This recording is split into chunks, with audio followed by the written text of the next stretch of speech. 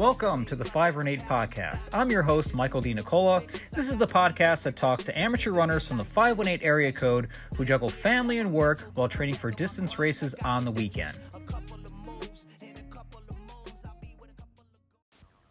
This episode is the first of 5 Run 8's Legend of the Fall series. First up is Karen Bertasso-Hughes.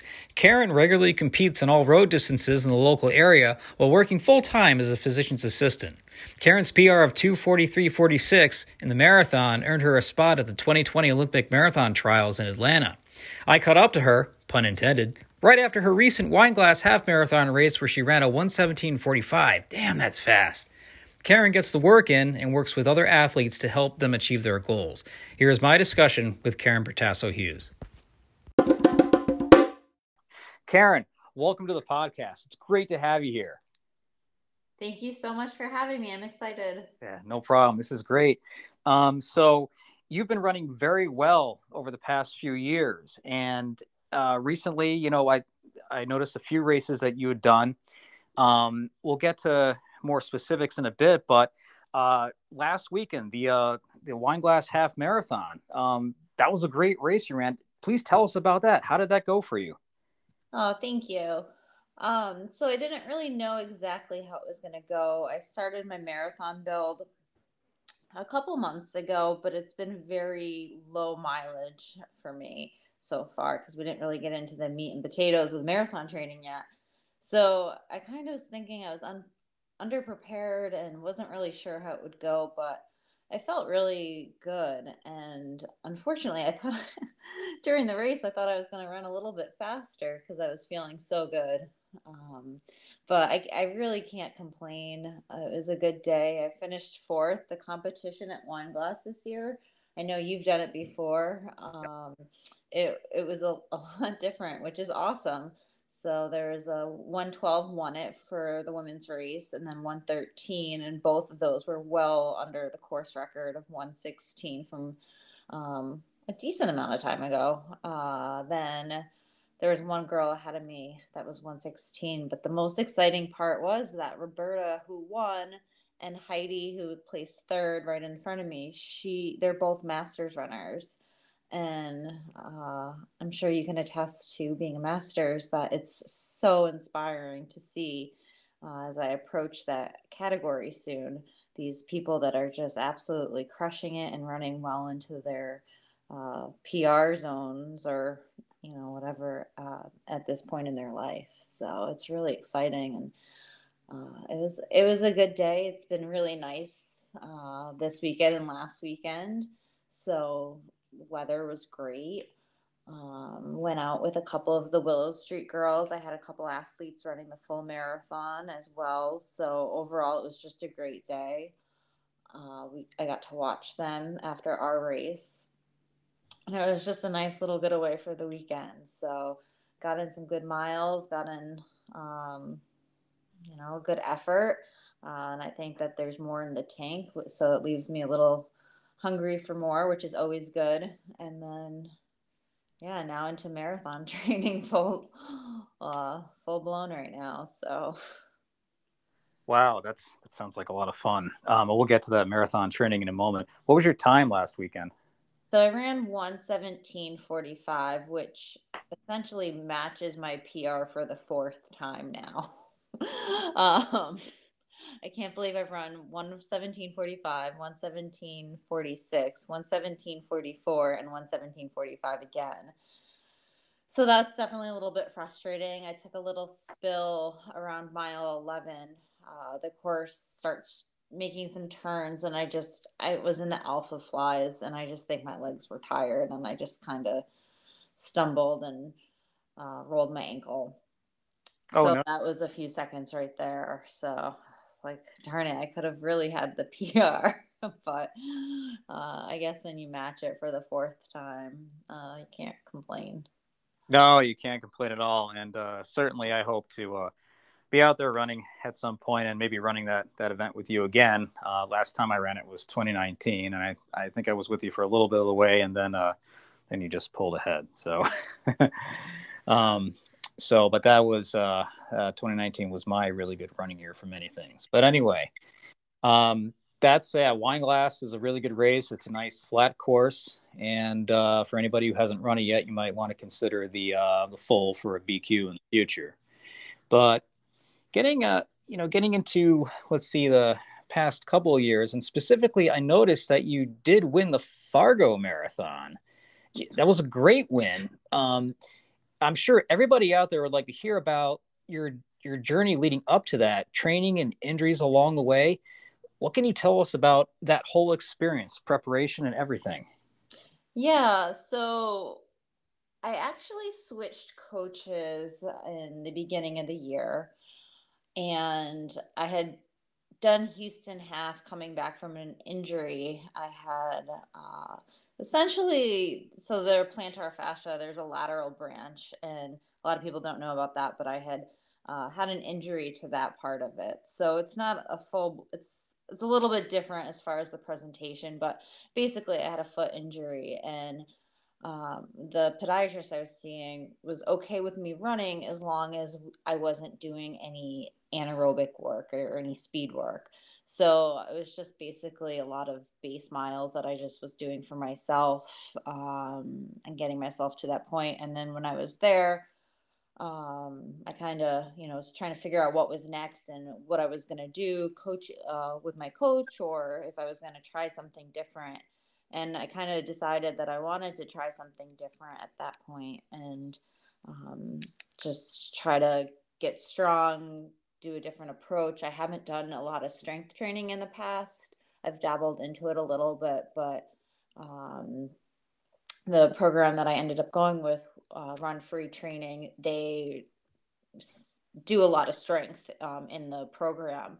And I got really comfortable doing a lot of the heavy lifting on my own versus, not doing anything. And I think that, was helped really build a foundation. I do not like running in the heat at all. I think 55 degrees is too warm for a marathon. So Fargo had a good history of being nice and cool. So that's why I picked that race. And it most certainly was. It was a real feel of 26 degrees at the start.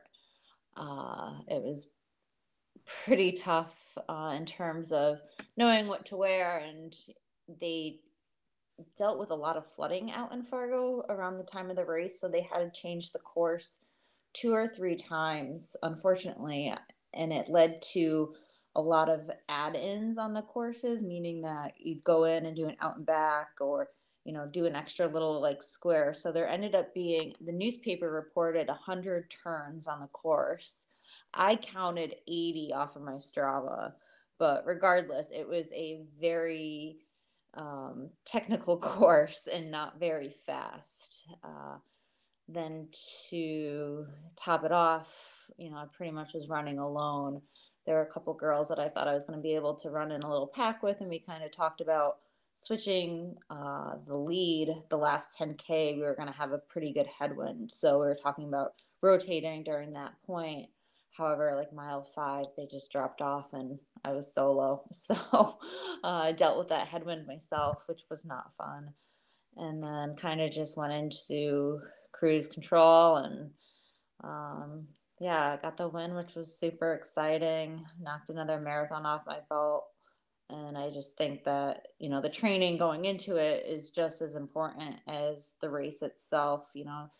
Anything can happen on marathon day. You could have terrible weather, you could have GI issues, but everything leading up to that race is money in the bank. So you've done all this work, you have all these miles in your legs. That's only going to help you for the next time too. So even though it wasn't the most ideal outcome or day that I wanted, I think if anything, that whole training cycle and preparation made me stronger for this fall.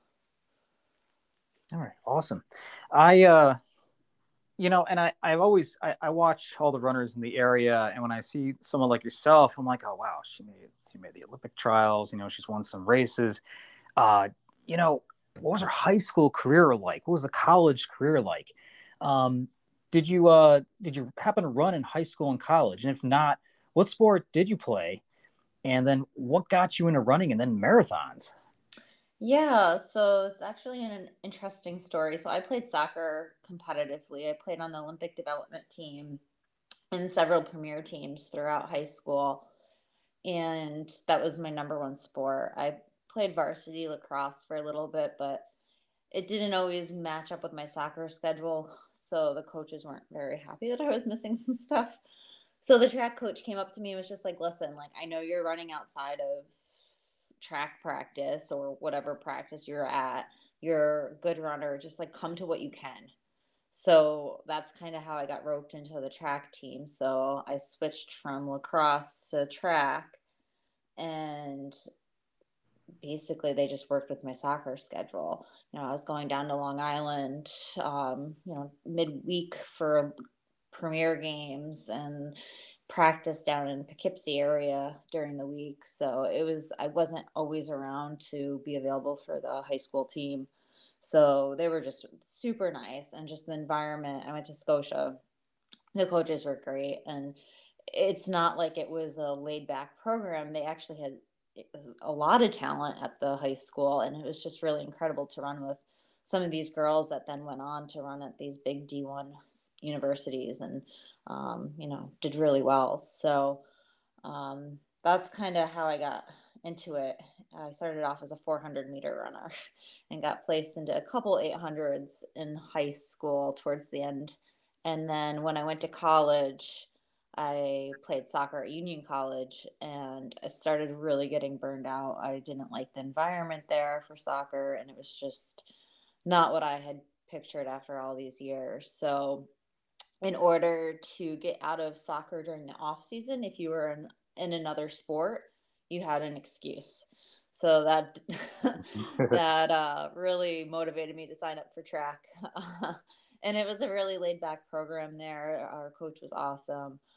And I think that both from high school and college, just having these coaches that were really laid back and wanted the best for their athletes and didn't push, and it really set me up for a longevity, um, after college. So I ran mostly the 800 in college. I kind of lost some speed, so I wasn't really that great of a 400 runner anymore. And then after college, I went to BU Med for a year for a grad program. And when I was there was a kid that had just run the Paris Marathon. And I thought that was the coolest thing. And living in Boston, I got to watch my first Boston Marathon. So a couple of the guys that I played intramural soccer with out there, decided let's sign up for a half. So we signed up for the Hyannis half, and we did that, and it was fun. So I just kept going, and then after watching the Boston Marathon, I decided I was gonna jump on the bandwagon and eventually sign up for a marathon. So that's kind of how I got into running, and then I moved back to the area and joined the ARE, which only helped because then I had people to run with. Joe Benny was doing all these pancake runs. So I was getting in long runs finally, and things started looking more consistent as far as running and training going. So that was a lot of fun. Yeah, it always helps to have a group to run with that gets you into things and has you talking to people and carries you along with the sport. That the ARE group really helped me get into things as well. But hey, I wanted to take a little bit of a step back here and or maybe even kind of move forward to 2020. And that was a really tough year. And I noticed you came out and you ran some really impressive races and was in really awesome shape that year. One memorable race I had with you is that Run for the River race, and my son was just born like a week or two beforehand, and he was up all night, and I ran that race on 2 hours sleep, and I was trying to keep up with you through 10 miles. I thought it was going to drop dead. But anyway, that was a weird year. And now I know you were in the Olympic trials in February, but for that year, for the rest of the year, what were your original plans? And how did you pivot with your training to maintain and improve fitness after the trials? Yeah, so the Olympic trials did not go as I wanted. Going into the race, I felt pretty fit. And I just did dumb things. I went out too hard. I took an extra beet supplement during the race, which I never have in my life. And I ended up getting GI issues and I was puking. And it was just kind of, it left a little bit of a sour taste in my mouth. And then we didn't get finish or medals at the finish line, which was the only reason why I kept going and did not drop off because I just wanted a damn medal. And we all got to the finish line after we were all struggling because it was a windy day. It was a tough course. And we were like, where's the medals? And there were no medals. So, anyways, I was originally signed up for the Boston Marathon in April, and that was the first year I ever got into the elite field there. So I was super excited to kind of rebound from the trials, obviously not knowing what was going on or to happen with COVID. So I was really getting ready for that. And it ended up working out, I guess, in my favor, kind of. I ended up getting really bad plantar fasciitis. I just came back too much and did too much for it after the trials, and I was out for probably that was probably my longest downtime from an injury. And it wasn't until about June that I started really getting in some miles again. And I needed to do another marathon. I needed some sort of rebound from that because I still had that sour taste in my mouth. So it was definitely a little difficult because at that point, if you recall, you couldn't leave New York State without then having to get tested and be negative when you come back.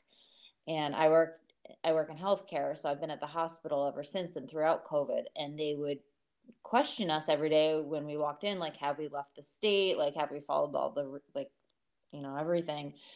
So I was really limited on what races I could do. I did find a marathon that was out in Ohio. And at that time, Cuomo had changed it. Like, if you were in another state for less than 24 hours, then you didn't have to test. So we planned it. So we drove out there the day before and we were back in New York within 24 hours. So that was my experience. Was, I guess I was just more motivated to try to get something under my belt after trials, but that didn't happen until November of 2020. So, and that ended up being a pretty rough experience. It was Boston 2018 flashbacks all over again with 30 to 40 mile per hour gusts and rain and sleet. And Wow.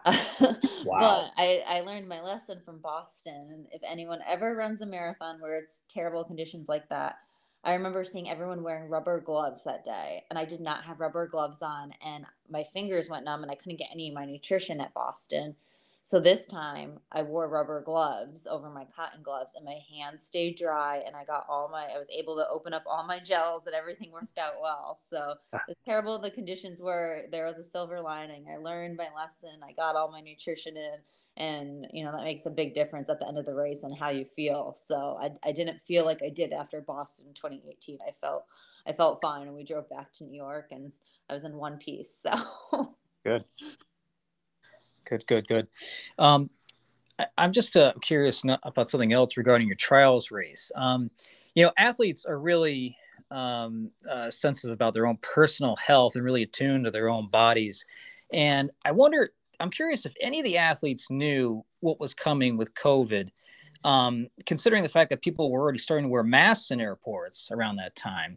I did read about how Des Linden had the flu before the race. Who knows if that was the flu or actually COVID? yeah. Was there any talk amongst the folks that were going to the trials that something was headed this way and do this, don't do that? What was going on in the conversation? So I don't think that we thought of it as this thing at the event, that anybody was paranoid on the elevator or anything like that. None of that existed. I was out in Arizona in January to train, and at that time there was the first case of a ASU student that came down with COVID, and my husband flew out, and on his way home from leaving he got deathly ill for 2 weeks. Like, he was negative for the flu, 103 fever, like it was really bad. So at that point I remember going to CVS before I flew back, and all the masks were gone, all the gloves were gone, all the bleach wipes were gone. So there were definitely, people knew something was up, and I couldn't get a mask until I got back to the area. And then I flew to Florida for a race right before trials.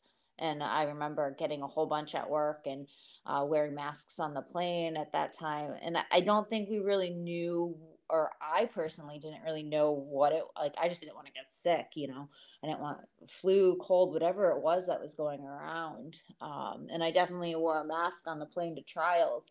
But I don't think any of us really I don't think even in the beginning when people knew COVID was here, what it was or what that meant.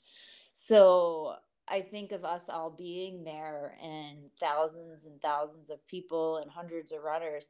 I don't think any of that crossed our mind when we were standing there. But I think just wanting to be healthy and airports are like a big source of infection and germs, and maybe I think there were other people that were wearing masks on their en route to Atlanta like I was. But I don't think any of us thought about that like on a starting line, or as we all I mean we were doing all our meals together in like a big auditorium buffet. Like the things that I was doing then, like I don't think I think of it the same anymore since we've all gone through this the past 2 years. So yeah, we just had no idea. And then it was kind of a shock because everyone was watching trials. I think they aired it on, was it NBC? And there was an interruption during the race because there was a COVID, press conference from the president at the time. And I remember kind of being shocked that that occurred during the Olympic trials on TV. But obviously it ended up being a really big deal. So. Yeah, I was surprised about the president interruption as well during the trials. But I guess when that happens, it can be assumed that it's a big deal and there's something big headed this way. But For sure. so that was quite an experience for you at the trials. Let's talk about training and racing shoes. What kind of shoes do you wear? I see you mentioned the Alpha Fly before. What are your thoughts on the carbon plated shoes? Yeah, so for regular training, I'm a huge component of rotating your shoes. I think that having different trainers and not just like the same pair of the same shoe, but different brands, different styles, different drops helps keep like every like work every muscle.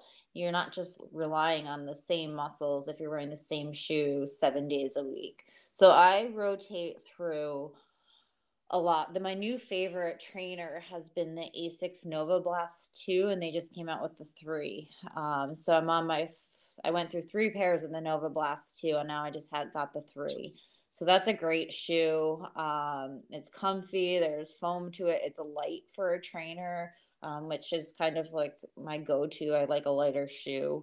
The Brooks Tempo Hyperion Tempo is another one that I think I went through 6 different pairs of those.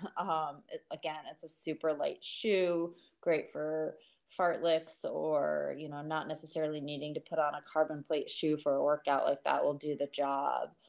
Other shoes that I'll just kind of run in. I have a pair of Carhu's that I rotate through, a couple pair of Adidas shoes. So like I said, like different Skechers, the Go Max Road 5s now. Um, I am really a big component of rotating your shoes and trying different things on your feet to strengthen all the different little muscles in there. Um, as far as the carbon plated shoes, I think now it's definitely a more level playing field. Back when we did trials, that was not a level playing field at all. Um, so there was a lot of controversy there of what people were going to wear. There were people spray painting their shoes because they were sponsored by so and so, but if you weren't wearing the Nikes, you're pretty much at a disadvantage there. Um, so I personally like the Nike shoes. That's usually my go-to carbon plated shoe for racing. Recently, I got into the Alpha Fly, but that was never um, kind of the shoe that I wanted to do. Um, it was a little too bulky for me, and then it took a while for me to get used to, but now I really love it. So, um, yeah, I think you just got to find what works for you. But I think now everything's pretty much on a level playing field. Like all these different companies have came out with their versions. They're on the second or third round. So they're kind of, they figured it all out. So, um, I think for recovery, it's good. For workouts, if you're doing, a longer workout for recovery for that too. Um, but Gotcha. I've noticed that the shoes work for me on the recovery end of things, and I've somewhat felt like they've extended my running life here. As many people know, I have an injury in my right foot that keeps coming back, and right now those kind of shoes are the only shoe that my right foot can tolerate. So oh, really? yeah, that's kind of where I'm at with that. But anyway, what's next for 2022? You said you had a marathon at some point in the future. Maybe that's not this year, but next year. What's next on the schedule for you? Yeah, so I'm racing CIM in December of this year. Um, so I'm very excited to do that. It's going to be a massive amount of really fast people. It is the U.S. National Marathon Championship this year. So this will be my third time, I believe. Yes, my third time racing CIM. So the first time was in 2013 and then 2015 and then I'm finally heading back, so it should be fun. There's a bunch of people going out, and there's just going to be so many runners to run with. So I'm pretty excited for that. I've got a feeling it might be possibly another big PR for you. What do you think? We'll see. So that's the goal. But Gotcha. So what does in getting ready for these races and doing your workouts, what does a typical training session and a training week look like for you? Also, how do you work in your strength training? I mean, I've somewhat struggled with this myself. It's like, okay, I have a hard workout. Do I strength train on the day that I do the hard workout or the day after to help with recovery? What do you do that has really helped you with that aspect of things? yeah, so in terms of the week itself, mileage starts to go up. Um, I'll start running doubles. So today, like this morning, I ran 10 miles easy on a soft surface, which was super nice. It was the holiday, so I was off of work. So when I'm not working, I take full advantage of it. And then this afternoon, I'll go and do, a little shakeout. And then tomorrow will be my speed workout day, which tomorrow's looks a little scary for me, but it's I have a 2 mile warm up and then 2 miles at half marathon pace, and then I'm jumping on the track for some 400s, then back off the track for another 2 mile tempo, back onto the track for some 400s, and then finishing up with a couple mile repeats. So on a day like that tomorrow, it's going to be a little bit of a grind to get it up and get it done before work. And thankfully, the one benefit of COVID was Tuesdays became telehealth Tuesday for me. So that's why all my workouts are on Tuesday, because I get to work from home those days, and it works so much better. So my coach has made that into my schedule. So all the workouts are on Tuesday. And then I'm a huge component of, after as soon as a workout is done or a long run workout, getting in the protein and carbs right away. So I use Vital Proteins after a workout within 30 minutes. I'm taking that mixed in with milk usually, and then kind of off to work. And then around lunchtime, I stretch out. I start doing some mobility. Sometimes I do have strength on those days, in which I'll usually go later on in the afternoon, because the hard stuff is already done. So then I'll do a little shakeout in the evening just to warm up my muscles and then go and lift. It really depends on how many miles I have for the workout that day or the long run. We've kind of cut it off around 15 miles is the max that I'll lift that day. Anything over that, now my long runs are up to 21 miles. So I will not, I'm not lifting on those days. So the strength has kind of stretched out more. Before it was on a 2 day a week type of thing, whereas now it's maybe once every 10 days for heavy lifting. But that being said, I'm still always doing, the basic, the fundamental core, glute, that sort of stuff. And I think that stuff is just a lot easier to know that you can do that stuff in 10 minutes. You don't need to commit a 30, 45-minute period to it, which I think really helps a lot of runners know that. I tell my athletes, 5 to 10 minutes is better than nothing. And anybody can do it in 5 minutes. You can be cooking dinner and have a band around your legs and, doing monster walks, or holding a plank while the chicken's cooking, or, you can do calf raises as you're brushing your teeth. So I think really focusing in on little things like that you could commit to for 10 minutes makes it doable. Once you start getting into these big blocks of, needing to drive to the gym and then do extra strength there for 40 minutes, that makes it, you're not as reliable, I feel like. So those days, as the mileage goes up, that part of it goes down a little bit. I'm still doing it. It's just not as much of the weekly commitment.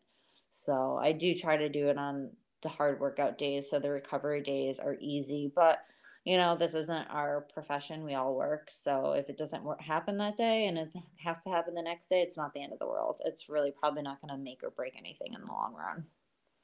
Gotcha. But it is important that you keep on. It sounds like you're thinking about it on a daily basis, and you're probably working something in whenever Yeah. you have an opportunity. That's really good. And by the end of the week, you're probably able to hit all the areas that you want to do. Um, that's really good. What is your race nutrition plan like? Speaking of nutrition. So the actual race itself, I've switched over to Morton recently this past year. The only problem with it is the 360 mix is actually, it's amazing. There's nothing wrong with the mix. It's just that you need a bottle. So having a bottle in a race is pretty stressful. For Fargo, they took away the elite tables about a week before the race because of the course changes. I have no idea what that had to do with the water stops, but they did. I don't know if it was a volunteer thing or what, but so I had practiced with Morton the drink mix the whole time and then couldn't do it. So I actually carried a hand bottle with me for the first 10K or so. So at least I got in that at the 5K and 10K mark before switching over to gels. And I can tolerate the Martin gels pretty well. There's just not as much in it as the 360 drink mix, which I don't think a lot of people realize. And then they rely on the gel, and the electrolytes aren't the same. So I do then take in a honey stinger with it as well, which I have used for years. So I tolerate that pretty well. And then, pre-race, I'm definitely up early eating. I eat the same bagel, peanut butter, and banana every race, whether it's a 5K or marathon. I don't know if that's a good thing or a bad thing. It works, so I haven't changed it. I'd rather be full than hungry. The trials was weird because the race started at noon, so I ended up having two bagels with banana and peanut butter that morning. I got up really early and then had one about 2 hours before the race because that's what I'm used to eating. So I wasn't going to switch what I eat. So I ended up with two bagels that morning. And then the night before, it's pretty typical pasta and then either shrimp or chicken, keeping it pretty simple and what I'm used to eating. Okay. Yeah, it sounds like that trials race happened at an odd time and probably affected a lot of people's what they would consider normal nutrition plans. Yeah, for Uh, sure. yeah. Let's say leading up to the trials or any other race, what would you say was your favorite workout? Oh, geez, favorite. I love long run workouts. Like that's just my absolute favorite. I crush every long run. I used to do two workouts a week and then a long run, and that's where I kind of realized was getting into the problem because I can't do long runs easy. And then it was almost like I was doing three workouts a week and then I was getting injured. So we kind of my coach was like, "Hey, well, let's just do I like long runs or workouts and long runs, so let's just do one workout a week and then your long run workout and then you have two." So it worked out perfect.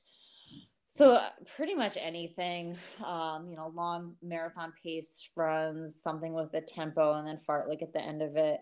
I just love grinding out the long miles. So pretty much anything in a long run workout is my favorite. Awesome. Yeah, you get to build a lot of strength from that, I'm sure. Um, so you do have a run coach, and you mentioned run free training. Are you working with any specific coach through run free? Yeah, so Jared Carson, he's out in Portland, Oregon. He's with the program. Basically, what they do is you fill out a lot of paperwork, like questionnaires, and then they match you up with who they think would be a good fit. Jared ran in the trials himself in Atlanta.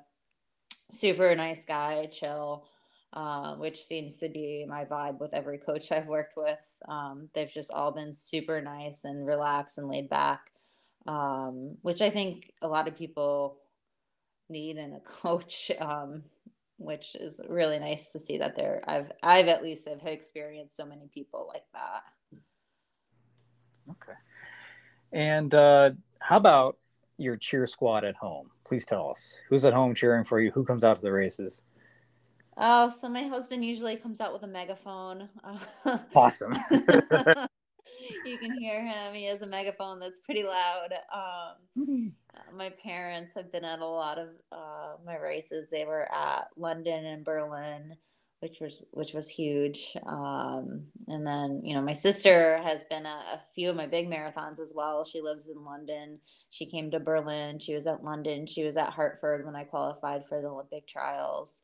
Um, and then a ton of friends in the area from Willow Street or ARE, they'll always pop up at races. And it was just in 2016 when I was trying to qualify for the Olympic trials. I ended up missing it by 45 seconds, but it was just incredible to see how many people in this community were following me and the journey and tracking me and, really rooting for me and hoping that I would do it. And, it was just very nice to see and know that there was so much support. Also, do you happen to coach runners? Please tell us about that. Yeah, so I started coaching back in 2017, basically because I had such a great experience with all my coaches. Like I said, even through high school, it was just everyone was really looked out for the best in me and wanted what was best and what I wanted and what would make me happy. And there was never any pressure or, you see so many negative things in the running community in terms of women and their relationship with the coaches and weight and just this whole dynamic that I had never experienced. And I was kind of flabbergasted that so many people were going through this. And I wanted to really step up and try to provide people with the experiences that I had. And that's kind of what motivated me to get into coaching. So I started back then. And, since then, I've probably worked with over 30 athletes, and I usually have about 15 to 20 at a time, consistently training under me. And it's been awesome. It's been so fun to watch all of them, see how they navigate everything. People are with families and residencies and careers and, just balancing all these fun things. And it's just really cool to see how it works into their life and how disciplined they are. And it's fun to watch. So I absolutely love it. Yeah, it is a rewarding experience. I've noticed I've gotten into coaching some runners myself, and it really makes going to the races exciting from a different perspective, different angle on things. Yeah. Now, Now you've mentioned Willow Street Athletic Club. Is that your main club? And please tell us about other clubs that you run with currently. Yeah, so I've been on Willow Street Athletic Club since moving back in 2014.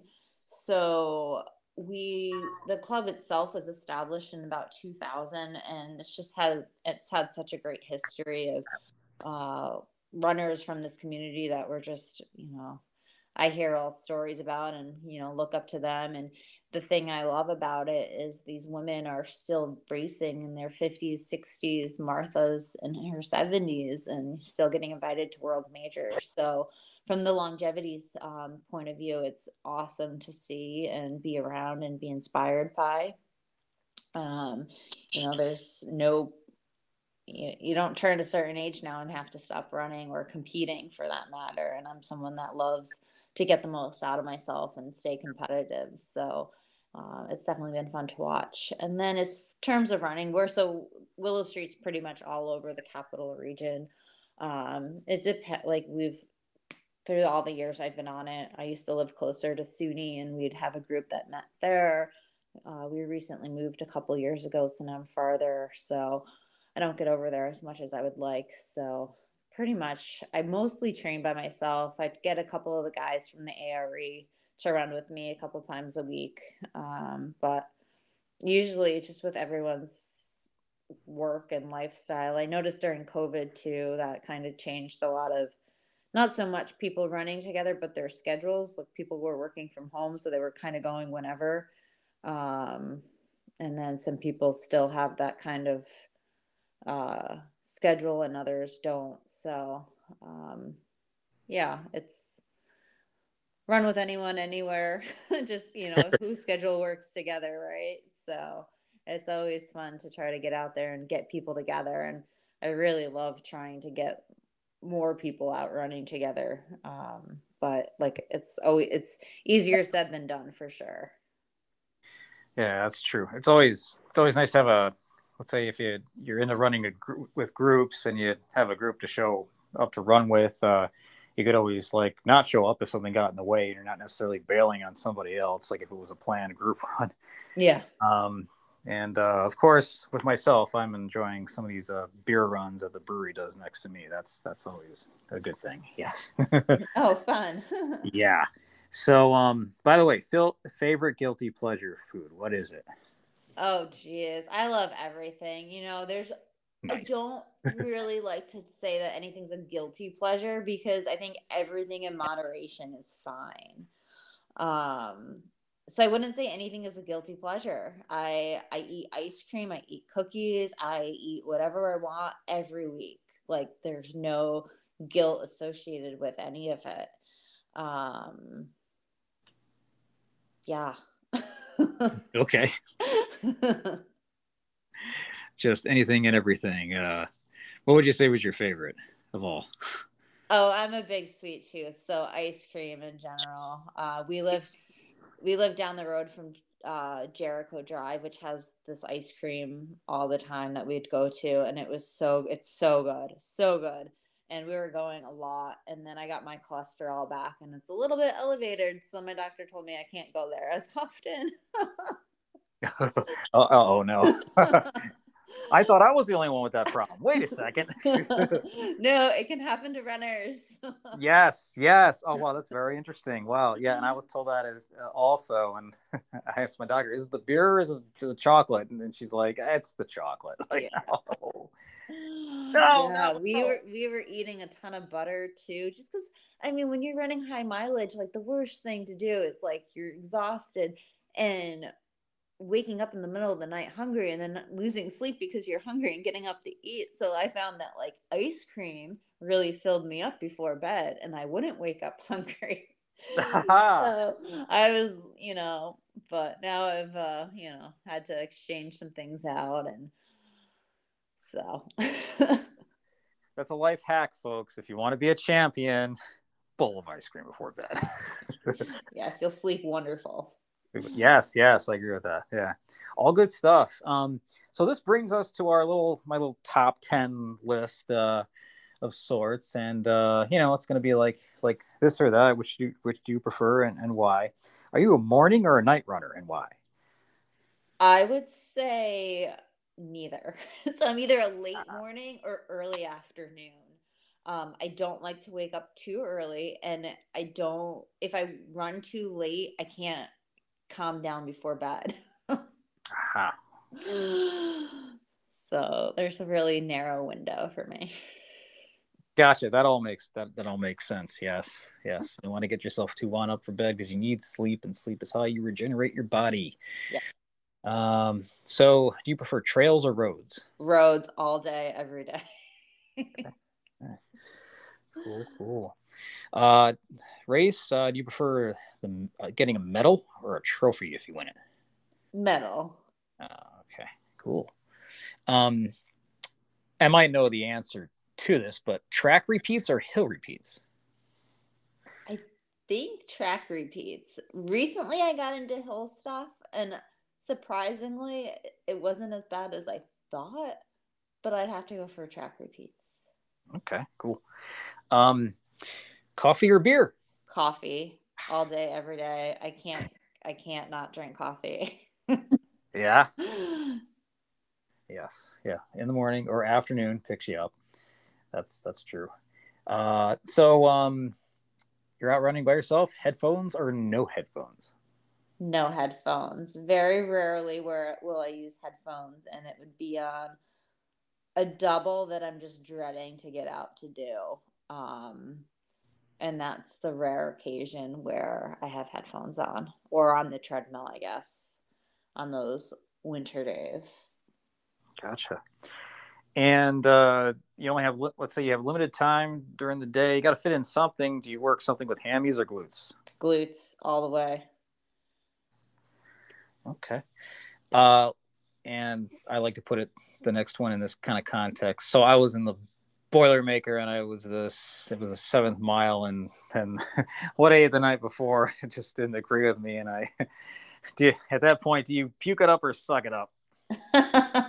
I think puke it up, because then you'll feel better, right? Yeah, that's what a lot of What did people you say. do? I think it sounds gross. I think I puked up a little bit and swallowed it and kept going. It's like, no, get Oh down there. no. All right, keep going. Come on. You want your Saranac beer at the end, don't you? Come on. Yeah, I love that race, by the way. It's a good. It's a great race.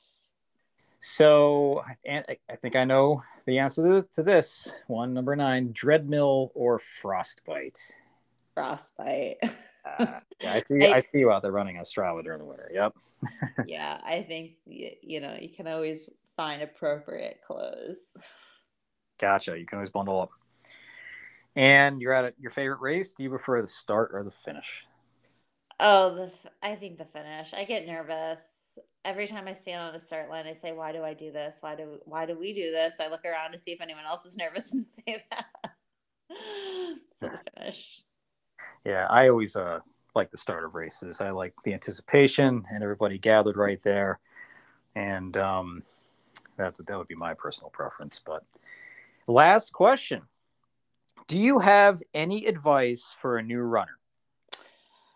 New runners. I think my best advice would be, if you're committed, if you're going to do a race and you're signed up, look at it on a week to week or even bi-weekly um progress. So I think that's the great thing about running. Usually what you put in is what you get out. It gets easier as you get more miles under you and you get used to it. So, if you're just starting off and this first week was so hard, in 2 weeks, look back. Where were you that first week? Now that you're at the end of week 3, you should feel better. Most of the time you do, and things feel easier, and it just gets easier the more you do. So I would say don't give up and just keep pushing through, and look back in a week or two where you started and now where you are in just such a short time. Well said, Karen. Thanks so much for being on the 5 Run 8 podcast. It was great to have you here today. Thank you so much. It was fun. Thanks for chatting with me, Dina.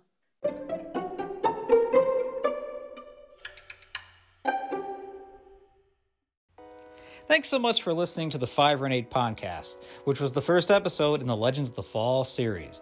Tune in next time when I'll be talking with another runner from the 518 area code. Special thanks also to local rap artist Mikey Finn, who donated music to this podcast.